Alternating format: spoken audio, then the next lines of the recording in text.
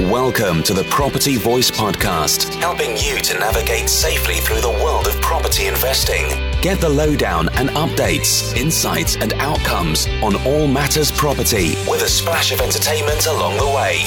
The Property Voice, a voice to trust among the crowd. Now, let's get started with your host, Richard Brown.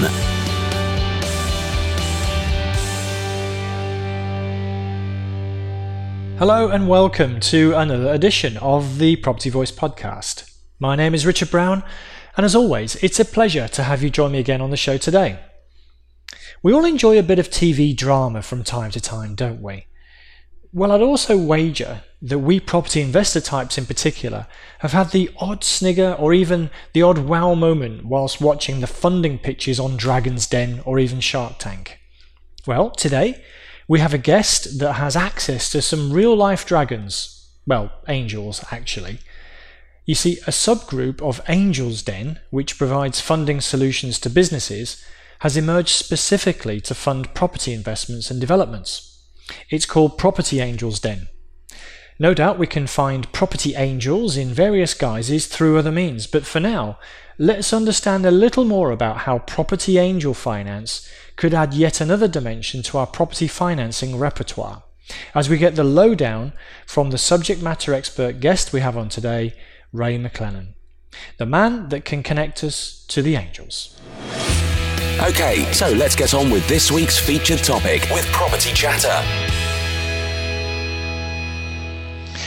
Well, hi again, everybody. I'm very pleased to have with me a very special guest today. It's Ray McLennan. Hi, Ray. How are you?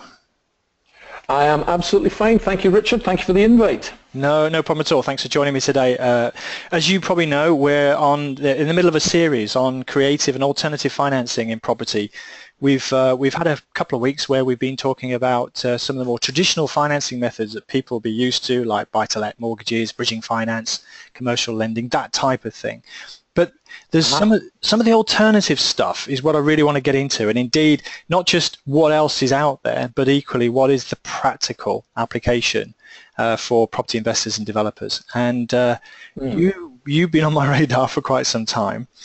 Because if I want to just cue you up, why don't you just tell us a little bit about yourself? And I know you've got an interest in angel finance, but just tell us a little bit about yourself to help set the scene, and then we'll take it from there if that's okay. Sure, okay. Well, first of all, I do have property of my own. I've got 30 properties that I've invested in. And my background previously, I've always been self-employed my whole life. I've owned a variety of businesses, including restaurants and a wine bar, and I imported wine and I imported beer, and then I was a corporate lawyer for a while, which was the only time in my life I actually ever had a job with a title, and the only time my wife could actually tell people what I did.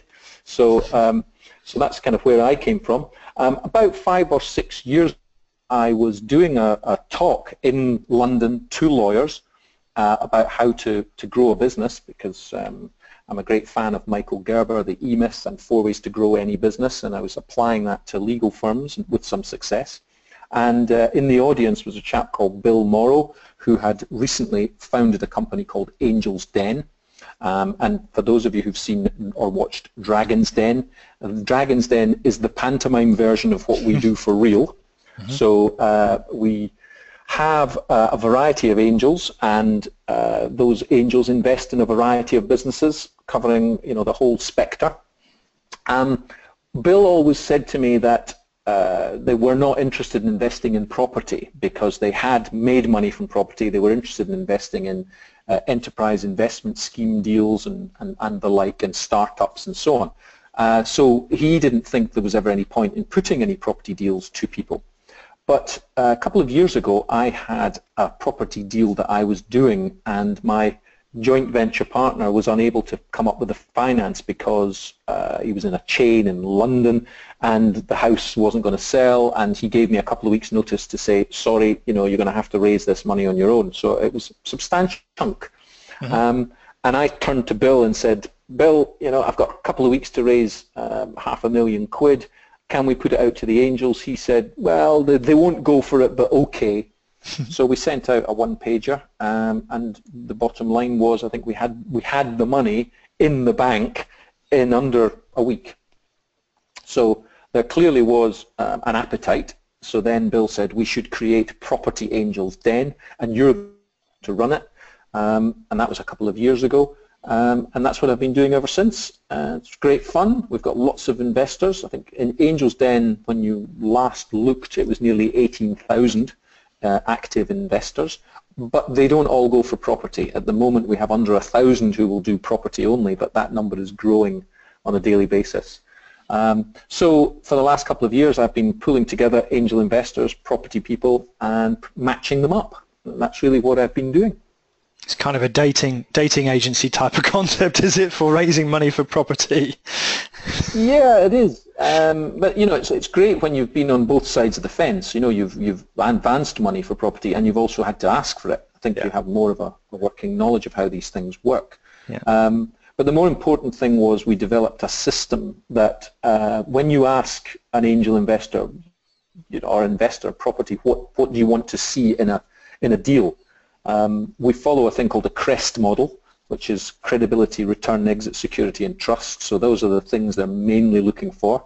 And then we have 17 questions that they ask, and I'm afraid I don't have an acronym for that, but I'll come up with one, I'm sure. So there's 17 questions that they will ask you, and the proposals that we put to them have to answer those 17 questions. And if they do, what we've discovered, I'm quite one for analysing these things, but if you take, just to put some figures on it, if you make an application for funding generally, so if a man in the street wants to make an application for funding, the stats are usually 1 in 20. So 1 in 20 will get funded. Using our process, we've narrowed that down in some cases to 1 in 5.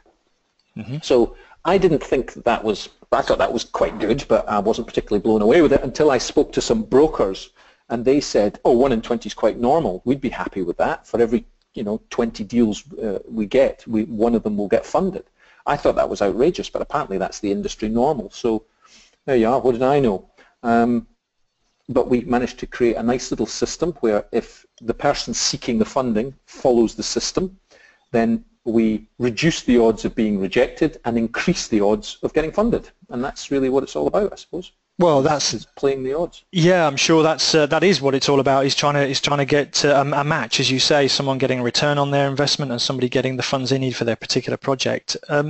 With Dragon's Den, as you said, the pantomime version, and I know it's not exclusively, but it's often, in the majority of cases at least, it's often an equity type of investment, isn't it? They normally put money in and they get a share of the business, and da-da-da. I know there's other types of deals, and the Shark Tank is the American equivalent, and they come up with licensing alternatives, and perhaps they'll do some sort of working capital lending facility as well. They've got a number of tools that they can play. But in terms of the Property Angels Den, is it an equity or a debt play, or is it a mixture, or what? How does it fit in effectively in terms of the property financing landscape for property investors?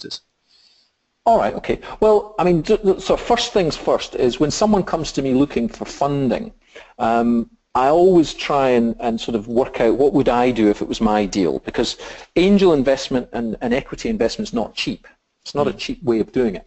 But quite often people will say, well, I can't get a loan, or I can't borrow the money from the bank, or there's usually some, there's some reason why they've landed with me. And I always encourage them to take a look again, because some banks are lending, some banks are not.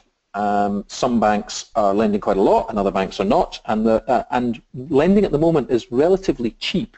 We've had some people that have managed to get development loans at sort of 4 and 5 and 6%.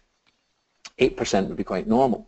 But an angel investor is going to want more than that. And if you're doing an equity deal or a joint venture, then you could possibly be exchanging half the profit, which can work out to be a great return for the angel, but not necessarily for you. So I always want to encourage people to look at the alternatives, because we are one of many options for funding. So that's sort of step one. Angel investors will look to do they'll want to balance their portfolio, and in that case it might mean that they're happy to do a short-term loan. So if there's a property deal that requires money for 6 months, 9 months, 12 months, up to about 18 months would be the definition of a short-term loan. Then there's quite a few that will look at that and we'll do it, and we've done a lot of these. And then there are others who do want equity, and there are others who will do what's called a put and call option, where they'll buy in the company at one price and you buy them back at another price. So that's a kind of hybrid. It's not really a loan, but it's not equity either. But for tax purposes, some angels want to do it that way. So there's a number of ways of getting the funding, and it really kind of, well, depends what the deal is. And it depends also if the angel has the cash, or if they're ready to move now, and so on. So there's a whole load of reasons why we would look at it. So it's never one or the other. I think it's whatever fits. But in terms of answering your question, at the moment it's probably about 50-50. Half the money we're doing is in short-term loans and half is in equity, something like that. That answers the question. Yeah, no, actually it does. And I think, what I'm getting at really is, for the listeners, how could they potentially consider using angel finance as an option? And, if to have a debt or equity play or some sort of hybrid helps people to, I think, to frame that. But as you also rightly say, is having a mixture of different financing options available. And I dare say many people listening to this won't really be aware that there's sort of angel finance available specifically for property investors. Yes, there is. I mean, there is. We also do, well, the other version that I haven't even mentioned is crowdfunding. Yeah. Now, in terms of crowdfunding, most people might be familiar with Kickstarter, Crowdcube. If you Google, then there's lots of them there. And one of the first to do that in this country was a company called Brewdog, an Aberdeen-based brewer who they brew ale for punks, and they like to be contrarian. Yeah. And they were turned down by their bank, so they reached out to their customers and said, we want to grow this business. Would you like to buy some shares in the company? And they raised a phenomenal amount of money, crowdfunding. So Kickstarter, Crowdcube, and these companies, what they will do is they can offer equity, or they can offer rewards, or they can just ask people to fund the business for the hell of it. And you can have people looking for funding who might want to raise £500,000, and who'll get £500,000, but it could be in a tenner from John down the pub, or 50 quid from Auntie Miriam, and that sort of thing. We do crowdfunding. But the crowd we have are high net worth individuals and sophisticated investors, and their minimum amount tends to be much, much higher than that.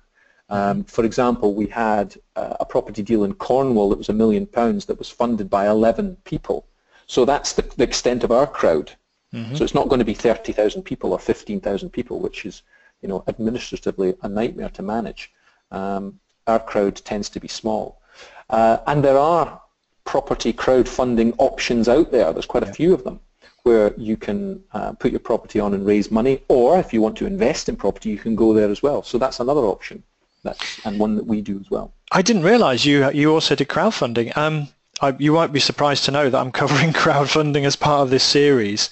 In fact, tomorrow's episode that goes out is specifically about a form of peer-to-peer lending, rather than crowdfunding per se. It's a bit like what you just described, just a small collection of private individuals rather than a large crowd. But I will be covering that. So I'm fascinated to know you even do that. And it goes. Yeah, no, absolutely. If you need any names or contact numbers of people that are in that space, please let me know. I'm quite happy to point you in the right direction. You can speak to my equivalent in the crowdfunding platforms that do property. Sounds good. I might well do that. But just in terms of understanding how it works then, so let's go back to the core of angel finance. Now, obviously, people have probably got in their mind, walking into the dragon's den and the dragons with their piles of cash, and, interrogating you while you just do a pitch from memory, the TV show. But what's the reality? How does it work? From a general industry perspective? I mean, you can talk about how you work, but I think just from a general industry perspective, how would it work for someone? Okay, well, Angel's Den has been very successful by doing what's called speed pitching. Mm-hmm. And speed pitching is where you get however many angels you can into a room, 20, 30, 40 or 50 into a room.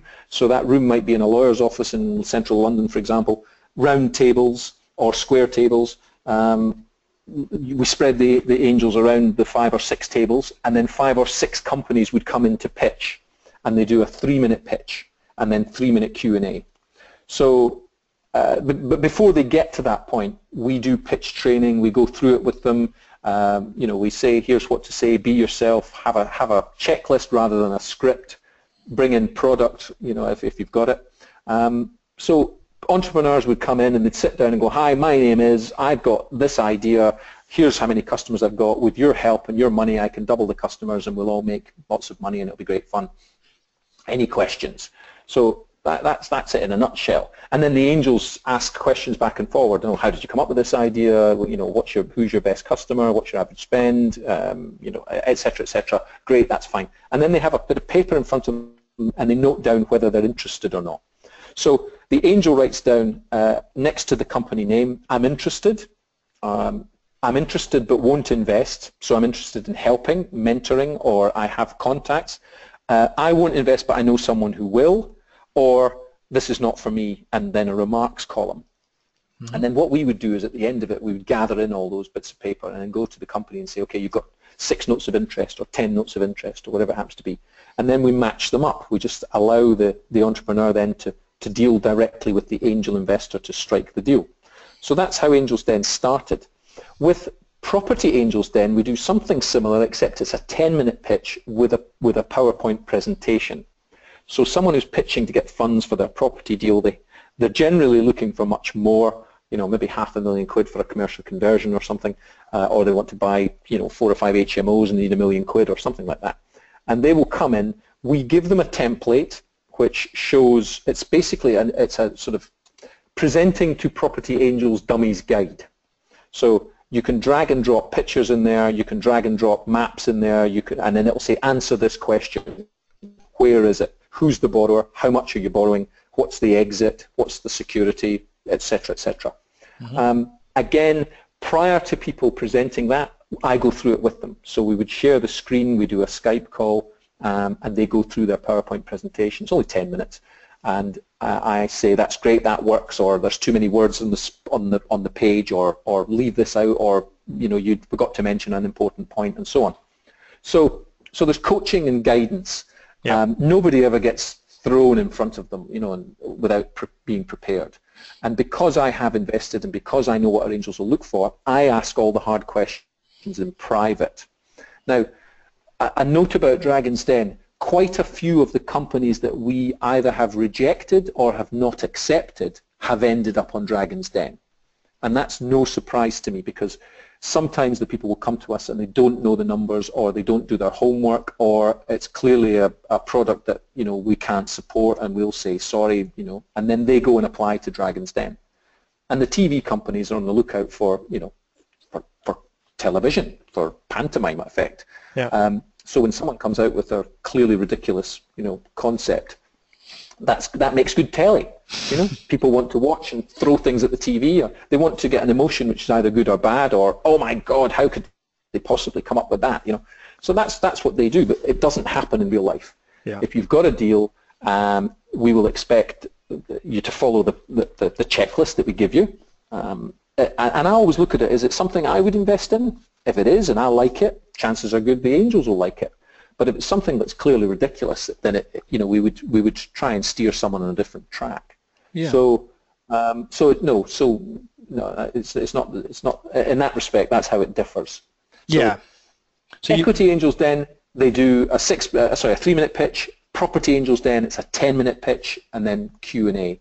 Yeah, and I think we have drinks afterwards. All right, good. Social as well. So I think the fact that you have the period of time to pitch, and you have the PowerPoint presentation to rely upon. You don't have to remember like 5 years worth of trading history or something.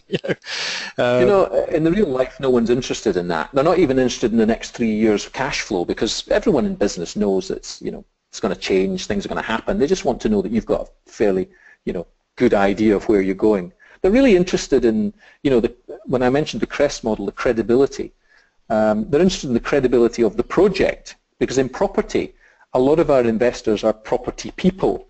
Yep. And they'll look at a commercial conversion and think to themselves, well, actually, there's quite a bit of profit in this. If he makes a complete mess of it, or they go bust, or the builder goes bust, or anything like that, I can step in and take this over, you know, because I can touch it, feel it, walk around in it. You know, so the question is, you know, safe as houses is true, and in property, you know, it's not a question of will you make money. The question is how much will you make if it's done right. Whereas if you're investing in a startup, it can be very much hit or miss, you know. Well, That's why there's such good tax breaks. The VC's hit rate is pretty poor, but when they win, they sort of strike out pretty big. So, but property, as you say, there's a lot more assurance in there. There's an underlying asset for a start. So, so there we go. Just touching on that a little bit, because the difference between, say, venture capital, equity, and this sort of thing. And I know you straddle debt and equity, but realistically, would a property investor or developer expect to get 100% of their project costs funded this way, or is it more of like a mezzanine approach, or mix and match, put some skin in the game yourself, get other factors? How would that work? Is it, would you necessarily, or would an investor necessarily come to property angels den and get 100% funding, or is that not realistic? It has happened and can happen, and depending on the project and depending what it is, yeah, it can happen, absolutely. The last one, for example, was a deal, 850,000. Chap came and he said, I need 850,000, completely to do this whole thing. And I said, well, how much have you got to put in? He said, nothing. Why have you not got anything to put in? Because it's all tied up in other projects and I'm waiting on them completing. There's nothing more I can do in project number 1 and 2, but once they complete, I'll release the money from there. But at the moment, I've not got anything, and I don't want to lose this deal. And it was a commercial conversion. So I would, in the first instance, go to a development finance provider. Now, for example, the funding circle. Everybody knows the funding circle is there, and the funding circle can provide development finance. So if the deal's £1 million, the funding circle might turn around and say, well, we can provide 800,000 of the money that you need, as long as you can come up with the other 200,000. Mm-hmm. So now it's a different pitch to an angel investor. You're not going to an angel investor looking for £1 million. You're going to an angel investor saying, the funding circle have looked at this, here is their term sheet, and they are prepared to put up 800,000. All I need to do is find 200,000. Mm-hmm. And that's a completely different approach. And then an angel investor can say, right, well, if the funding circle have crawled all over this and done their diligence on it, and then I'm quite happy to pledge 100 grand. And then you can find someone else who'll pledge 100,000, and then you've got your money. So in that respect, the developer gets 100%. Now, what's in it for the developer? What's in it for the angel? Well, if it's £1 million and then there's the GDV is £2 million, and there's, for argument's sake, £500,000 in profit, then they'll split that equally.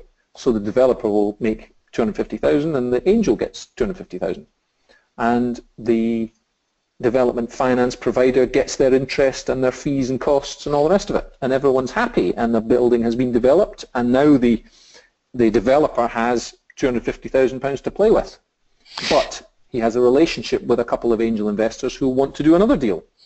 So yeah, that's what I was driving at, really. So if you talk about 100% finance anywhere, it's going to be, one, hard to get, and two, very expensive. But so what you've got here is a mix and match approach. You've got an element of debt and a top slice effectively of the equity stake, and that's where you probably come in. So it's more raising the equity gap, I guess, is probably the right sort of pitch. Okay. Bear in mind what you've got usually is a developer who comes to us and says, I have an option on a building. It's not on the market, so it's not been advertised. I can buy it at 10, 15, 20% below market value because the person wants to move quick. So the developer is bringing his skills, knowledge, experience, enthusiasm, etc. to the table. So he's not bringing nothing. He's bringing the deal. Yeah. He just needs the money, and there's plenty money. So to then say to an angel investor, well, actually, you're buying this below market value. Okay, we're buying it in an SPV, a special purpose vehicle, which a company set up specifically to buy it. Mm-hmm. You, Mr. Angel Investor, can own all the shares in it, but you have an agreement or a deal written, set to one side with the developer that you'll split the profit. So if he messes up, you own everything. Mm-hmm. The SPV will get the money from the development finance provider, and the developer will put in his sweat equity to make it all happen while you just sit back and watch the building develop. Mm-hmm. So that's a win-win. That's a JV, and that can be funded 100%. And if the developer then, in this particular case, halfway through the project, he will be able to buy back some of those shares from the original angel investor.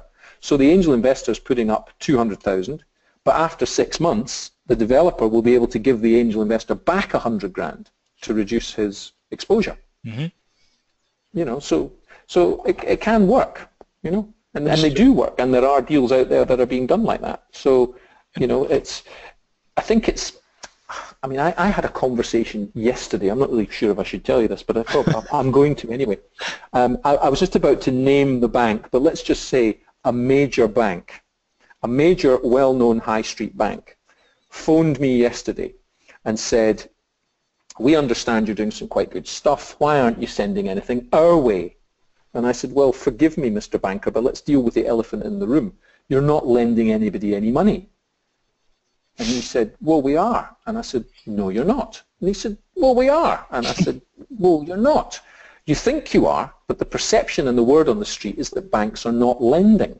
And what you'll do is a developer will approach you, you'll make all the right noises, and you'll say, 'Send me everything.' And then after 3 months, it goes to your risk department, and they say no. And then they're left high and dry." So, and he went, "Well, that's not how it works." I said, "Well, that's the word on the street. So if you want to change that, then you're going to have to fundamentally, do something with your marketing department or something."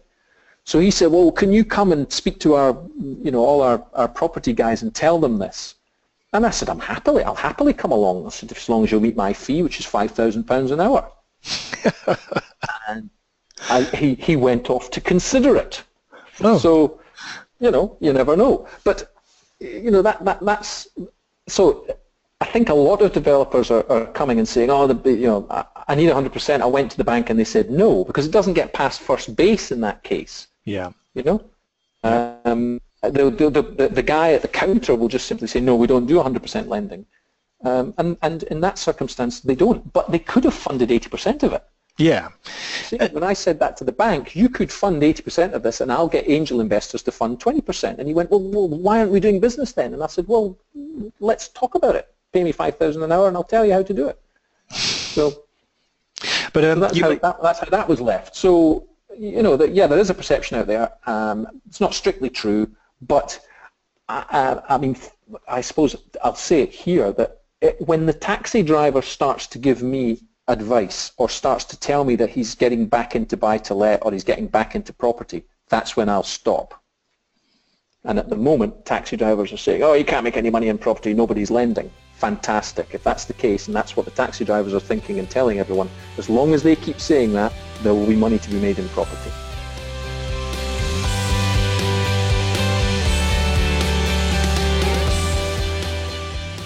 So Ray, you made a good point in that little story, with the conversation with the bank. But one of the points I really wanted to pick up was timing. So how, forgetting the saga with the high street bank, etc. But how long should an investor expect a project to take before it got cash in the bank, from cradle to grave? In engaging with property angels, then, for example. Yeah, it depends on the property itself, and it depends on who we speak to. But we have made a phone call on, sort of receiving a deal, and called up an angel investor who has the cash, and it's as quick as the lawyers will take to get it done. And in some cases that can be pretty quick. I don't think I've seen it done in less than about 2 weeks, but you're usually looking at about 4 to 6 weeks. Okay. We have had short-term loans of 50,000, 150,000, and so on, which we've spoken to someone on a Monday, spoken to an angel on a Tuesday, and they've had the money on the Wednesday, Thursday. But that's unusual and happen.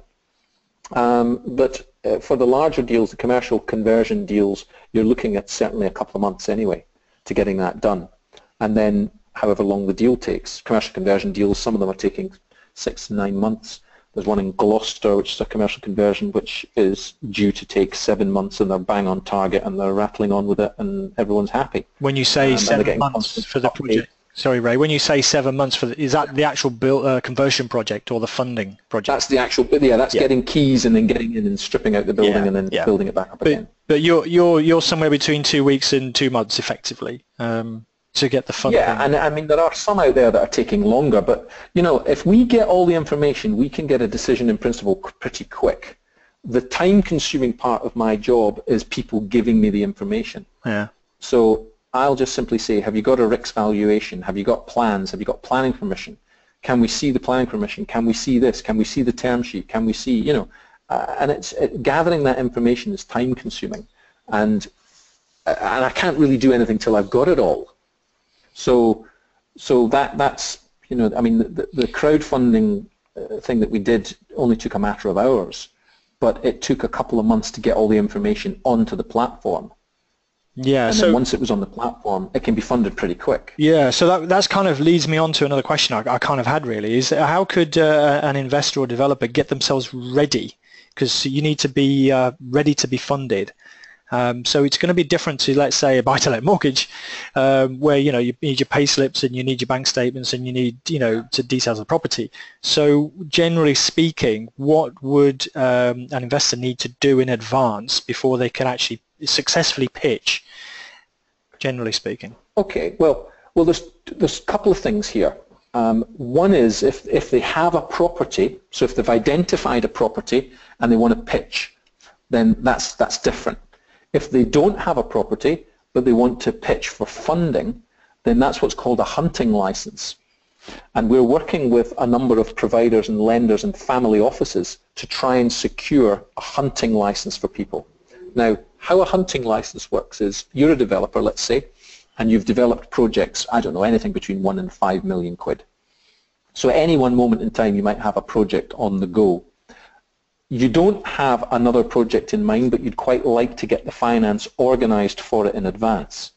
And that's what's called a hunting license. Mm-hmm. So you would come to us and we take a look at what you've done, the kind of projects you're quite good at, what previous projects that you've landed and the profits they've been and so on, and then look at the assets that you have, whether they're encumbered or unencumbered. And then we can get a lender who would say, right, we can give you a hunting license for up to, I don't know, whatever, 1.5 million quid. So now go find something, and when you find a property, come back to us and you can draw down the money within 24 to 48 hours. So that's a very powerful tool for a developer to secure the next deal, because he can go in to a vendor and say, here's my proof of funds. Yeah, exactly. I've got up to 1.5 million. Mm-hmm. And the one that I'm thinking about right now, he went back and haggled the deal because our fees had to come out of that. Mm-hmm. So we would charge a 2% fee, and that 2% fee in this case was going to be, the guts of nearly £50,000. And he went back and negotiated a £50,000 discount on the purchase price to cover the fees. Mm-hmm. So that was a win for everyone. So that's the hunting license aspect, and that's something we're still working on and is not completely ready yet, but we've got 1 or 2 that have been eligible for it, but I'd like to extend that further. Mm-hmm. The next one is if they get a deal and they come to us, we have a checklist. Simple as that. We'll just say, here is the checklist, here's the items that we need you to produce, go away and produce them, and then we can put this in front of the angels. And it's nothing onerous, it is what it is, and as long as we've got the information, we know what our guys will ask for. We've got a 17-point checklist, and we just need to answer the questions. Yeah, nice. So simple as that. That sounds good. So I guess some of them have come out already, but what would you say are some of the benefits of property angel finance? The benefits of property angel finance, well, it can be quick. It's equity. You can establish long-term relationships with investors. Those investors have all got friends who've got money. They're all looking to invest. So when you meet one, you can tend to meet the others. And yeah, I mean, and you can achieve your objectives. You can get things done. You can get angel investors who have contacts, skills, and experience. So they're not all just investors. Sometimes they'll come along and say, well, actually, you know, I know a great deal about this location. I know a great deal about this building. I know a great deal about, you know, whatever it is they want to turn it into. Sometimes we've had people wanting to build flats, and we've had an angel investor say, do you know what would actually work here really well is a hotel. Build that as a hotel. I have someone that will buy this from you if you build, you know, 100-bedroom hotel instead of flats, or will rent it at a, you know, phenomenally good rent, and they just bring a different perspective. So we did have a developer that was taking a look at something, and when he was given the option of the hotel and looked at the figures, he actually wanted to retain it. He wanted that to be, you know, his pension, if you like, rather than just buy it and sell it. Yeah. You know, he wanted to keep it, and this was an option he didn't realize existed until he'd spoken to an angel. So you know, that's the benefits, I dare say. Okay. Yeah. And do you think there are particular types of property project that would lend themselves particularly to this type of solution? Well, we've done all sorts of things. I mean, we've had quarries, trout farms. What else have we had? Hotels, pubs being converted into HMOs, offices being converted into you know, flats or serviced accommodation. You know, all sorts of things. You know, if it's property in the sense of heritable property, as in you can touch it, then, you know, everything is kind of up for grabs, as it were. And you know, the old thing about property is. Sorry to cut across you, Ray. Sorry, I was just going to say the old thing about property is you make money buying it. You don't necessarily make the money selling it. So if it's property and it's a, you know, reasonable price, and you can do something with it, you can add value to it or something, then it's win all round. In terms of what's doing well at the moment, I would say what's doing really well at the moment is commercial conversions. Yeah. In England and Wales. Commercial conversions are doing really well because, you know, you don't require the permitted development. Yes, permitted development. You don't require planning permission. They don't have it in Scotland, and that's stymieing things. Scotland's also being affected by Nicola Sturgeon and her request to you know, to make Scotland independent. And that's putting some people off, English investors, for example. But then some of them are actually seeing an opportunity and going, well, actually, you know, there's a lot of opportunity. There's less buyers around. I'm coming to Scotland. And the Brexit thing was, you know, that was all a storm in a teacup. It kind of lasted for you know, a couple of months. In fact, a lot of our investors said the day after Brexit, you know what, I'm going on holiday, I'll see you in September. And July and August were terrible for trying to get deals done because everyone just decided to go away and let the storm calm, as it were. But things are picking up now. I think commercial conversions are doing well. You know, there is no doubt there's a big shortage of property across the whole of the UK. I mean, I can't remember what it was, 315,000 households are required. Yep. And the definition of a household is a person looking for a house, so it doesn't necessarily mean a husband and wife and kids. It could be a single person. There's a £350,000 shortfall, and what did they build last year? 151,000. So, you know, with supply and demand being what it is, economics 101 means that there ain't going to be no property price collapse anytime soon. We've never seen it in Scotland. We've certainly never seen it in Edinburgh, which is where I live. It does happen in other parts of the country. If you get a boom, you'll get a bust and so on, but it tends to be very slow and steady up here. I did speak to one investor who said to me, so prices in Ireland collapsed by 60%. And I said, well, that's because they were already overinflated by 100%. So what do you expect? Prices in Ireland now are actually quite good. Northern Ireland is a good place to invest right now. Southern Ireland is a good place to invest right now.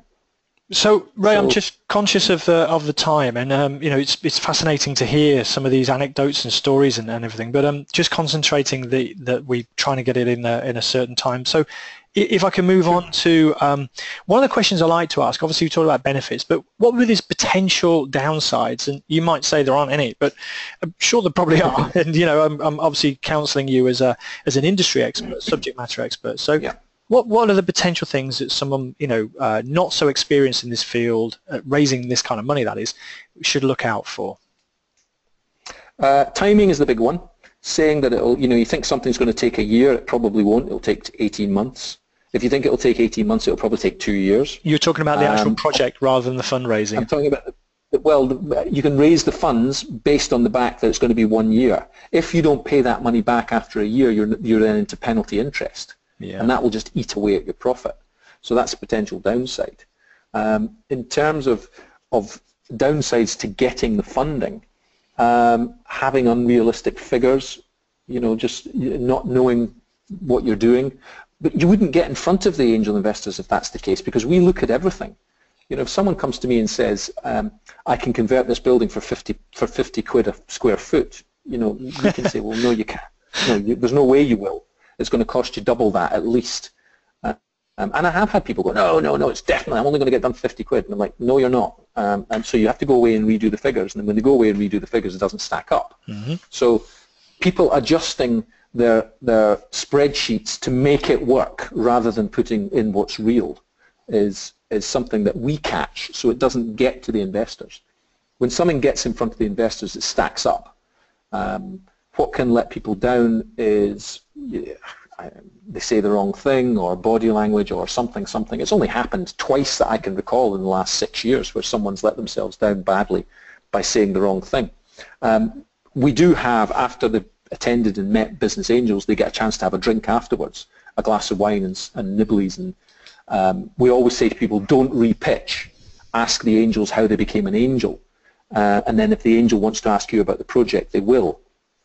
And we've had a couple of people had too many drinks, and then an angel comes over and says, actually, do you know what, I'm out. I was in, but mark me down, I'm not interested anymore. And then we've had the opposite. We've had people who've met over a drink and said, you know what, I wasn't going to put money into that project, but I really like that guy. Put me down. So it can happen both ways. Alcohol, eh? That's one of the potential downsides. Good red wine, yeah. The law firm we go to provide quite good red wine and nibblies. So. But apart from maybe penalty interest, so on the commercial side, penalty interest could kick in. I guess that's obviously the short-term loan type of arrangement. Yep. I guess you talked about SPVs, potentially the angel owning the shares in the SPV. So there's an element of loss of control, I guess, by definition. Legal control. There is, but I mean that can be managed by agreement. You can have heads of terms, you can have a deed of trust, you can manage that by agreement. So again, going back to Dragon's Den, you see people. Peter Jones will say, "Well, I'll invest 100 grand in your company, but I want 50% of the shares." We've had people who've said, "I'll invest in your company, but I want 100% of the shares." Mm-hmm. But here's what I'll do: if you reach the milestones you say you will reach, I will return those shares to you so that we'll end up with 60-40 or 50-50 or 70-30 or whatever it happens to be. So the control element can be, if someone's putting a lot of money into something and it can't happen without the money, they do want an element of control. No, I actually understand it. I was just kind of highlighting it really that someone putting money in is going to want something back, and one of the things they probably want back is some kind of security, and the other thing they want back is some sort of control or some sort of walkthrough arrangement in case things go wrong. Absolutely. Absolutely. They will quite often. I mean, what an angel investor will do in a commercial conversion, for example, is they'll put their man on the ground. They will put their quantity surveyor in. So they might have pledged £1 million, but they're not going to write a cheque for £1 million on day one. They will make £1 million available, and on day one, what will happen is the quantity surveyor will come along, and you can draw down 100,000 or 200,000, whatever it is. And then at the end of the first month, you can draw down a further 100,000, and at the end of the next month, you'll draw down more. So it happens in stages. Mm-hmm. So there's an element that's how it's controlled, if you like. Okay, good. So thanks for that. I guess sort of drawing to some conclusions or drawing to a bit of a close, we were talking obviously before we came on here, but I normally ask the question, is there anything special or unique that maybe you have available for the listeners of the Property Voice that you could potentially share? Well, I have a frequently asked questions, which is it's the most common frequently asked questions relating to raising angel finance. So I have an ebook on that, which I'm quite happy to let you have. And that calls on things like, how do you pitch? How do I find a business angel? How do I successfully follow up interest? What other sources of finance are there? So those are sort of commonly asked questions. But we've got 20 frequently asked questions, but these are the 5 most common ones, and certainly the ones that everyone seems to be reasonably happy with to receive. So yes, absolutely, you can have that.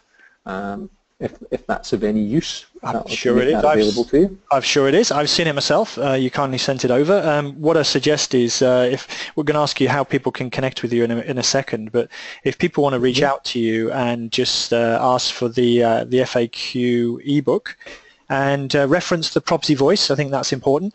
If they reference the Property Voice when they do so, obviously allow us to track effectively where this invitation's come from. But people can do that. Yeah. And I've seen the book. It's quite a few pages and it's very helpful. So I think the other thing to maybe ask is, how do people get in touch with you then, Ray? What's the best way to reach you? Okay. Yeah, well, I have a website called Raising Angel Finance, raisingangelfinance.co.uk, or through Angel's Den, angelsden.com. is the website, and if you go to About Us, you'll see me there, and all my contact details are in there. Or if you just contact anyone in Angel's Den, or submit any email or any question to Angel's Den relating to property, it'll come to me. Or Raising Angel Finance is just a separate site where I have control over that, and I can put things in there that are helpful, useful, and so on. The Angel's Den website is very geared towards what you see on Dragon's Den, which is startups and so on. Yeah. We are working towards creating a separate site, which is called Property Angel's Den, but that's in the pipeline. It's not there at this moment in time. So angelsden.com. Equally, I should point out that I, as well as people looking for funding, I often get a lot of people. I go and speak at events and I do things like this, and people say, well, actually, I'm not looking for money. I've got money. I want to invest money. I like what I'm hearing, and I want to invest it through you. So we have a mechanism for that as well. There is a website called becomeanangel.com, or people can simply email me and tell me what it is that they're looking for, whether you have money in a pension or cash available or whatever it happens to be. We can certainly help, and there's good returns to be had there. So it's both sides of the coin. Okay. And just, would you mind just reading out your email address to people who can just jot it down as they're listening? And obviously I'll put it into the show notes as well for people who want to visit that. Sure. It's Raymond@angelsden.com. Raymond@angelsden.com. Yep. .com. Yeah. Okay. That would be the best one. Fabulous, absolutely great. It's been fascinating talking to you, and I know you shared a couple of case examples, and that's what I'm really driving at, the practical application.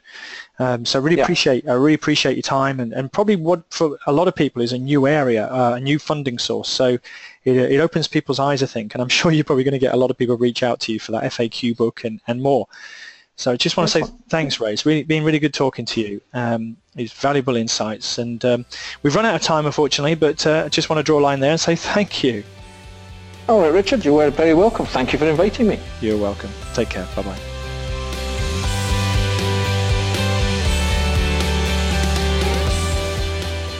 Well, once again, we've located another relatively new and indeed untapped source of funding, open to property investors and developers in the form of angel finance. I know a couple of people that have successfully funded projects using Property Angel's Den and have lived to tell the tale. So it isn't quite as scary as the TV program pantomime versions make it out to be. I particularly like the idea of the pre-screen that Ray mentioned, which of course helps to improve the chances of success. And also doing away with that stupid idea or the ridiculous idea of a pitch without notes or a presentation, because raising finance is not a memory test. Anyway, Ray did mention that property angels can use a mixture of debt and equity solutions, and of course there's also the additional route of crowdfunding, again available from a flight of angels too. So if nothing else, you will have learned what a collection of angels in one place is called for the next time you watch Eggheads. Right now, though, that's me for another week, and another piece of the property financing puzzle is in place. By all means, do email me personally if you want to talk about anything from today's show, or more generally in property investing, to podcast@thepropertyvoice.net. The show notes, as ever, will be over at the website, thepropertyvoice.net. But now, though, all that remains to say is thank you very much for listening once again this week, and until next time on the Property Voice podcast, it's ciao ciao. Thank you for listening today. Now head over to thepropertyvoice.net for more inspirational content and get updates through our mailing list. Join us next time on the Property Voice podcast. And if you enjoyed the show, please don't forget to rate us on iTunes.